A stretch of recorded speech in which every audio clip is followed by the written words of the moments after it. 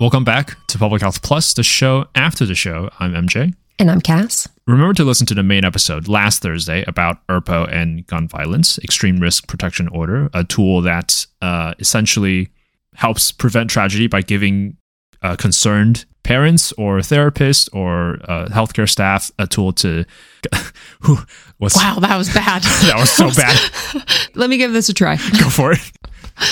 Last week on Thursday, we had Dr. Shannon Frederoli on the show, and we talked about extreme risk protection order laws and how they can be a tool for law enforcement, family members, and in some states, healthcare providers to temporarily separate someone from their firearms during a time of crisis to reduce mass shootings, suicide, other kinds of violence to make sure that we can all be safer. Yeah, it's a risk-based policy. Instead of looking at, mental health issues, we're looking at the person's express risk of committing violence, which is much more accurate. So the reason why we did this episode, this was actually, it's on our docket, but it was further down, but we decided to bump it up because of an event that happened on November 30th, 2021. You may remember it. I hope you remember it. It was only a few months ago. It was the Oxford High School school shooting incident in Detroit, Michigan. I am not an expert on this. I read the news like everyone else, but I'm by no means someone who's like super involved in this case. But just to recap, so essentially a sophomore from the high school took out a handgun and started firing into the crowd first, and then methodically walking from classroom to classroom, and essentially 4 students were killed. So what's your take on the event? There were a lot of things wrong with this event. Oh, yeah.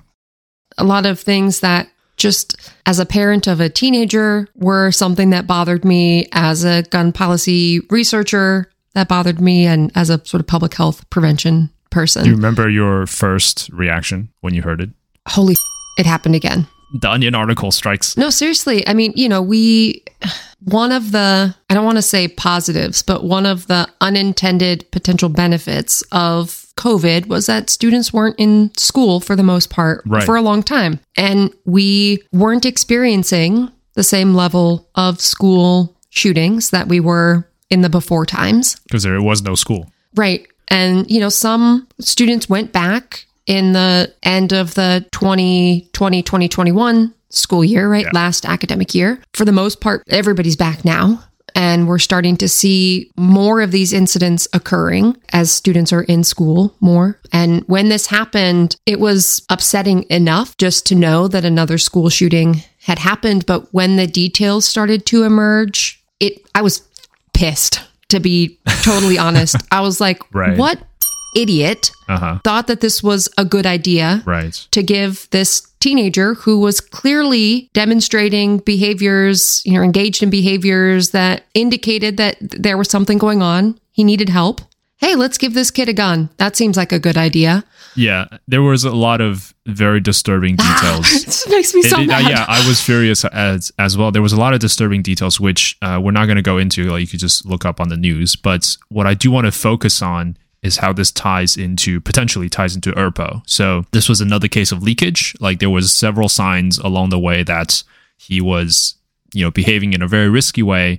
And actually, before we go there, I want to highlight what makes this event different. There were legal actions against the parents of the perpetrator, which I believe, according to New York Times, is the first time that has happened in a school shooting case, unless you know otherwise. No, I think that's right. So there are a few challenges when it comes to holding other people accountable when something happens. So I'm trying to not get too far into the weeds, but the simple version is some states say parents and other gun owners have to ensure that kids can't gain access to guns if they're under a certain age. So if you think about the Santa Fe school shooting that happened before COVID, that teenager was old enough that a child access prevention law didn't apply to him. Right. It was for kids under 16 and he was 16. So he got his dad's shotgun and took it to school. And so there was very little that could be done in that case. And often when kids gain access to guns, whether it's a school shooting or otherwise, and they harm themselves or others, too often the perspective is, they lost a child, right? Thinking about an unintentional shooting where the child harms themselves. Right. So we don't want to prosecute them also. Right. Makes sense. So it's very rare for parents to be held accountable, which I think sends the wrong message, right? If there's no accountability, then people unfortunately tend to not always behave responsibly. But in this particular instance, it wasn't so much a child access prevention piece, right? Because Michigan doesn't have one of these laws, so that's irrelevant. But there are other policies that are relevant, which is kids under the age of 18 are not allowed to possess a handgun. So they can't legally buy one from a licensed dealer until they're 21, but there are different state laws, yada, yada. The important thing is this kid was under the age of 18. He was not allowed to possess a handgun. And all of the news stories are indicating that this handgun was bought with the purpose of the kid having it. Right. There were pictures posted about, this was his Christmas present and, this, that, and the other. He had access to it and he was known to be shopping for ammunition for the gun. And so the access piece, right? The parents behaved irresponsibly. And that's one of the reasons where legal actions are being taken against them because they bought this gun with the purpose of giving it to their kid, which is unlawful, right? When you buy a gun, you have to fill out a form that says, I'm buying it for myself. I'm not giving it to somebody else. So they violated the law doing that and then violated the law giving him access to it, at least, based on what we know so far.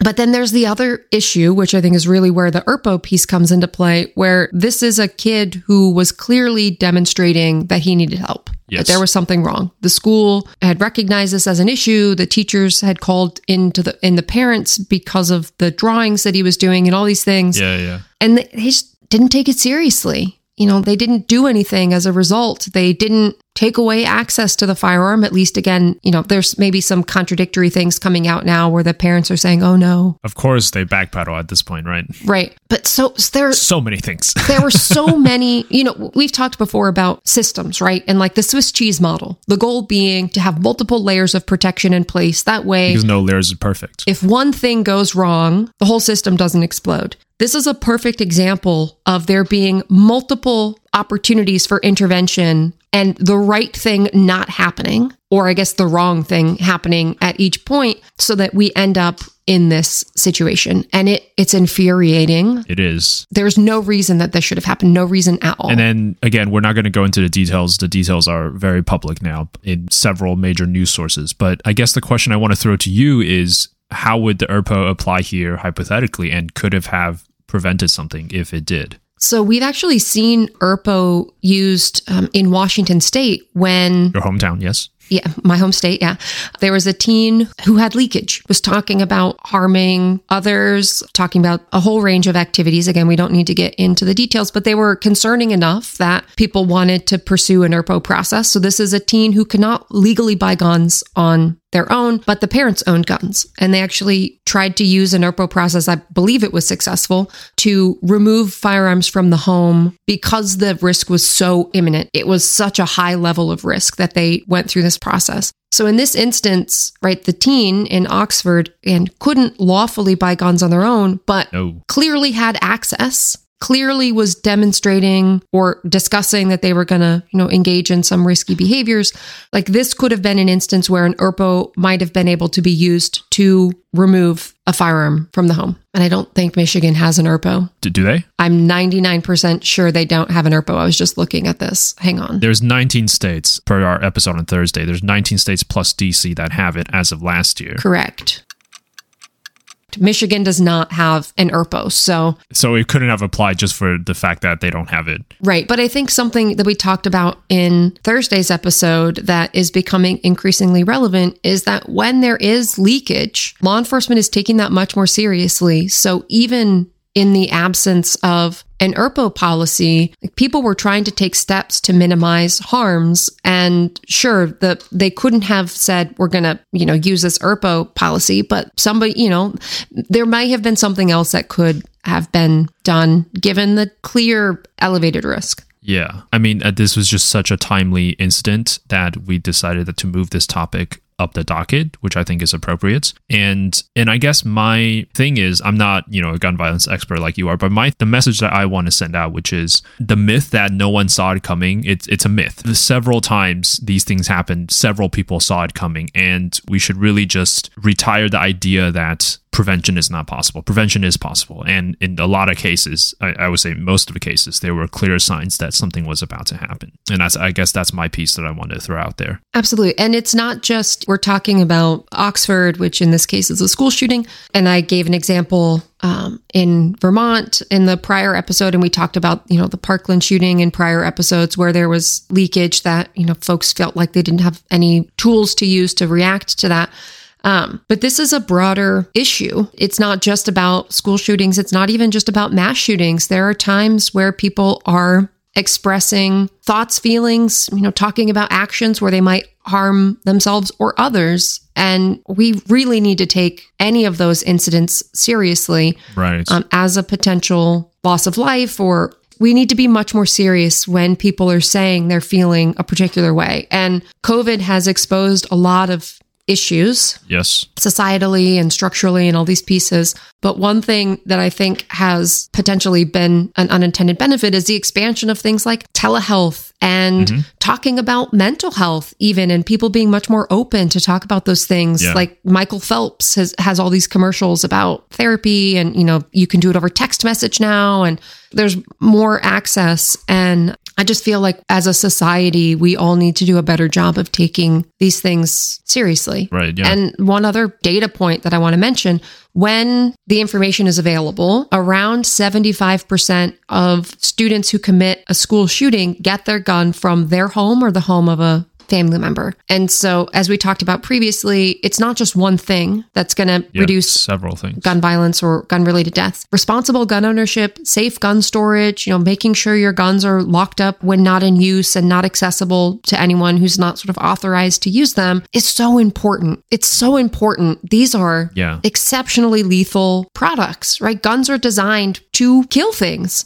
And there is a responsibility that comes along with the rights of gun ownership. And sorry, I'm getting really upset right now. No, this is the bonus. Let's go. It reflects very poorly on us as a nation when we put people's rights above those responsibilities, and we continually see people being harmed as a result. Yeah. That cliche Spider-Man quote, with great power comes great responsibilities. And that definitely applies to firearms. If you're going to be a firearm owner, then there are just things that you need to do to make sure that no tragedies happen. So we hope this legal case, whether how it ends up, we don't know, but we hope that it at least sets an example to show people that as a firearm owner who is also a parent, there are just certain responsibilities that you need to do. But just lastly, this is just something I came across that I thought was interesting. So this is the quote unquote other side of the coin, which is, I forgot which podcast this is, but it was a story about a teen on the autism spectrum disorder and his parents' unending battle with the school who thinks that he's going to commit. So it's basically like when someone thinks you're crazy, you cannot convince them that you're not crazy. And this kid who is, he's on the spectrum, but he's, more or less like fine.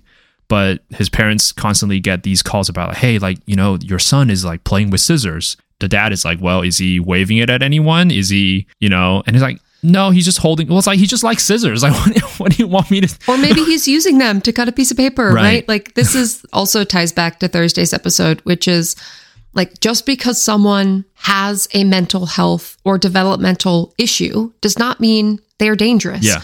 The vast majority of people who have a mental health condition will never harm anyone. They're far more likely to be the victim of a crime or to harm themselves. Right. It's so important to focus on risk. What are the actual things people are doing? What are they saying? How are they behaving? What are they talking about? What are the risk-based measures that we can focus on rather than putting somebody in a box just because they have a mental health issue? It's not right. It's not an effective or fair conversation. Yeah, but it was, again, I'm sorry, I can't remember the episode's name or title, but it was basically how this dad is just so tired of, yes, he's awkward. Yes, he says things that he shouldn't say things. Yes, he's like, his personality is a little abrasive at times, but y'all got to stop. All joking aside, like you legit just described me. Sometimes I say things I shouldn't say. Sometimes I'm a bit abrasive. Again, it ties into ERPO in the way that you described. And also, it's frustrating. Like when people think you're crazy, you cannot convince them otherwise. And I think that's something that's maybe issue that we'll discuss on a future episode. But anyway.